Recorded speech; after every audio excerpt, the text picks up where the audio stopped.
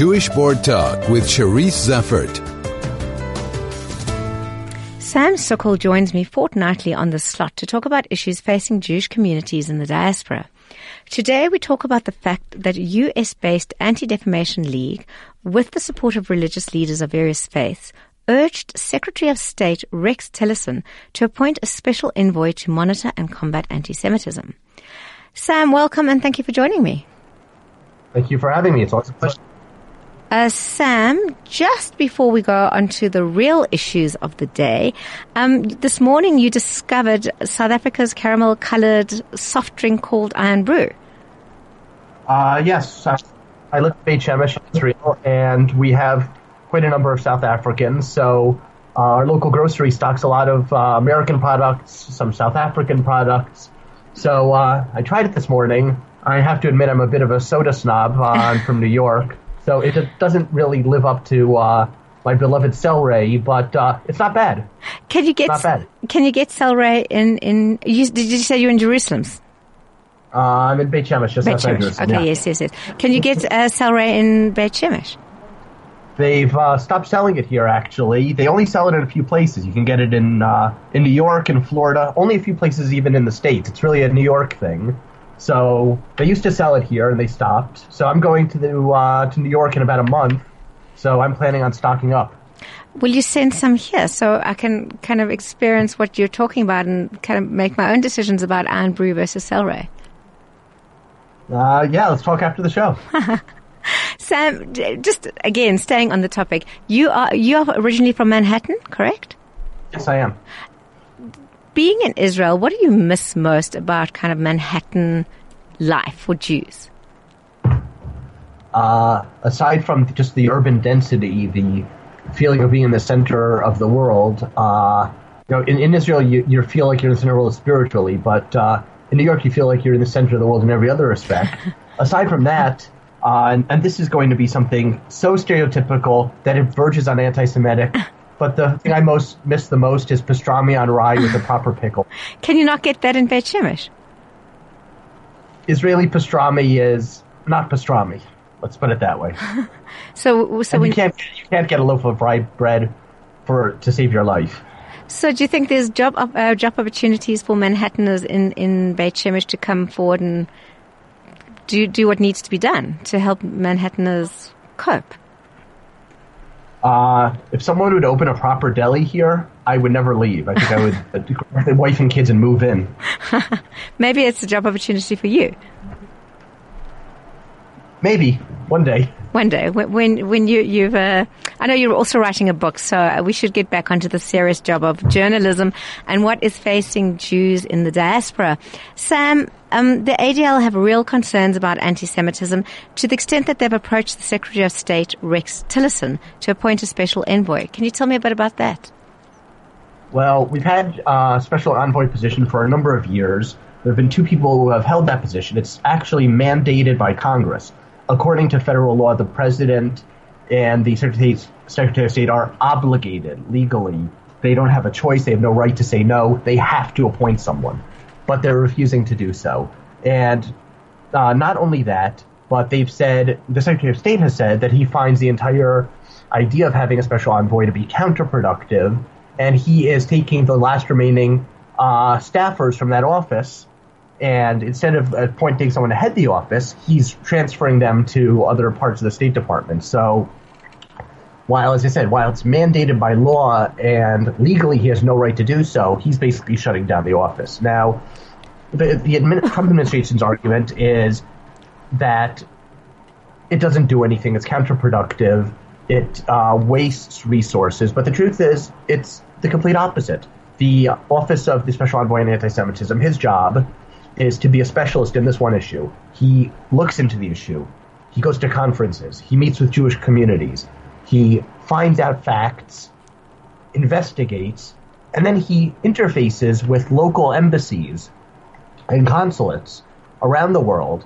And let's say there's a problem in Budapest. So he'll call up the embassy in Budapest and go, okay, I know you have talks with them regarding issue A, B, or C. Well, maybe you can insert this into there somewhere. Let them know that we would be very happy if they were to fix the issue, specific anti-Semitic issue that we're worried about. It allows for a level of engagement and expertise that you wouldn't have otherwise. And the issue of human rights has always been something that's been very closely tied in with American policy and diplomacy. So you'll see many times the Americans bringing up issues of human rights in trade talks or in discussions on technology transfers, whatever is under discussion. And when you lose that the presence of a specialist on this issue, it means you're not going to be very effective in dealing with it anymore. When the special envoy puts out a report every year with the worst and the best in terms of anti-Semitism, foreign governments look to that and they want to improve their rankings because they know it looks good for them. It's really... Is it something that's curing the ills of anti-Semitism? No. But is it something that's been very helpful for people in the front lines? Yes. And I don't think it's a waste of resources. It's maybe 3-4 people in an office, one guy who heads it. You know, for return on investment, I think this is incredibly good. And the issue at this point is less that we need the position than eliminating the position essentially tells people that whatever America's rhetoric, they don't care about the issue. It just sends the message, we do not care what happens to Jews. We will say all the statements we want, but we are eliminating the practical steps that we are legally mandated to take in order to protect them. Sam, how do you think this will play itself out? The one thing I always say when people ask me what's going to happen is, I'm wary of prognostication. It's always hard to know what's going to happen. And all the more so when it comes to the Trump administration. I think that this is something that's a common misconception when people interview experts in the media. Keep in mind, I'm not necessarily an expert. I'm a journalist myself. But we assume that expertise equates to the ability to predict. It really doesn't. Expertise means that the expert can give probabilities for what's most likely to happen with a much greater accuracy than the average person, and has a good idea of how ex post facto to explain things. But I don't think even the biggest experts on U.S. diplomacy or anti-Semitism or the Trump administration would be able to predict anything with this. At root, it's because the Trump administration is entirely unpredictable, and it's run by a man who, between you and me, he's a lunatic. What is the feeling among American Jewellery at the moment? Is there discomfort, or are they just... Because I know that a number of people supported Trump, obviously. Look, it depends on the sector. The Orthodox and the ultra-Orthodox are much more likely to support Trump. And do they still support him? I mean, are they not disappointed since he's come into... I think a lot of people around the States are disappointed, but his base is just as strong as it was. It's just everybody else in the country who dislikes him greatly. Look, the truth is most people in the organized Jewish community are not Trump supporters. The people, ADL... World Jewish, leaving out with ADL, Conference of Presidents. These are not groups that are necessarily going to take a position one way or the other, but I doubt most of them are Trump supporters. But I think that the average Jew doesn't know about this and doesn't care, honestly. It's one of these things you really have to be communally connected, hooked in, care about Jewish politics, care about these issues. For the people who do follow these issues, I think it's very disturbing. So we're going to take a short break, but after the break, we're going to discuss the shocking incident in Paris where a Jewish woman was killed and the French government are refusing to acknowledge anti-Semitism. Jewish Board Talk with Charisse Zeffert. And I'm talking to Sam Sakol, who is my regular correspondent, to talk about issues facing Jews in the diaspora. Sam, what exactly happened in France? So several months ago, a Jewish woman, around 60-something, Sarah Halimi, was thrown out of a window by a Muslim neighbor who, as he killed her, screamed Allahu Akbar. So after the initial arrest, he claimed an temporary insanity defense, and the police threw him into, essentially bunged him up in the loony bin, threw him into a psychiatric institution. And now, this is something that is one of the most obvious cases you can have of anti-Semitism. It's a guy who had a history of making anti-Semitic remarks, throwing a Jew out a window while screaming Allahu Akbar. It doesn't get any clearer than that. But the initial response was to assume he was insane. And since then, draft copies of the indictment that have been seen by journalists make no mention of hate crimes. Nobody in the police is discussing that any facet of this crime could have been anti-Semitic. And the Jewish community for months has been outraged. And it's finally come to a head. The CRIF, that's the Representative Council of French Jewish Institutions, I guess it's you could call it the French equivalent of the Board of Deputies, came out with a statement, very strong statement, accusing French authorities essentially of covering it up, of covering up the anti-Semitic aspect. And the reason, at least what's being bandied around in the Jewish media, is that French Jews believe that the anti-Semitic nature of the crime was covered up because the perpetrator was a Muslim, and nobody wanted to give ammunition to Marine Le Pen and the far right going into the elections. And could be true, could be not. That's what French Jews think, and that's what's going on, what everyone's saying in the press. But the CRIF came out with their statement, which was very strong, saying the murder had been 85 days ago and the investigation isn't advancing. Why this silence? Why this omerta? Omerta is an Italian term referring to the code of silence among members of the mafia. So the French Jewish community on an official level is accusing their own government of mafia tactics. So they asked, what is being hidden? Why this denial of anti-Semitism?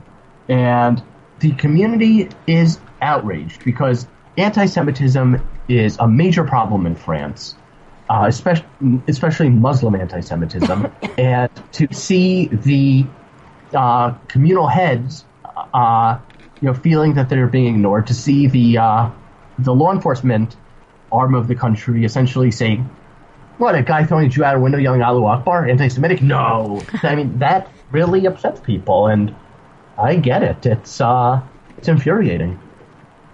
I have a SMS saying, please to ask you, do you think anti-Semitism is ordained?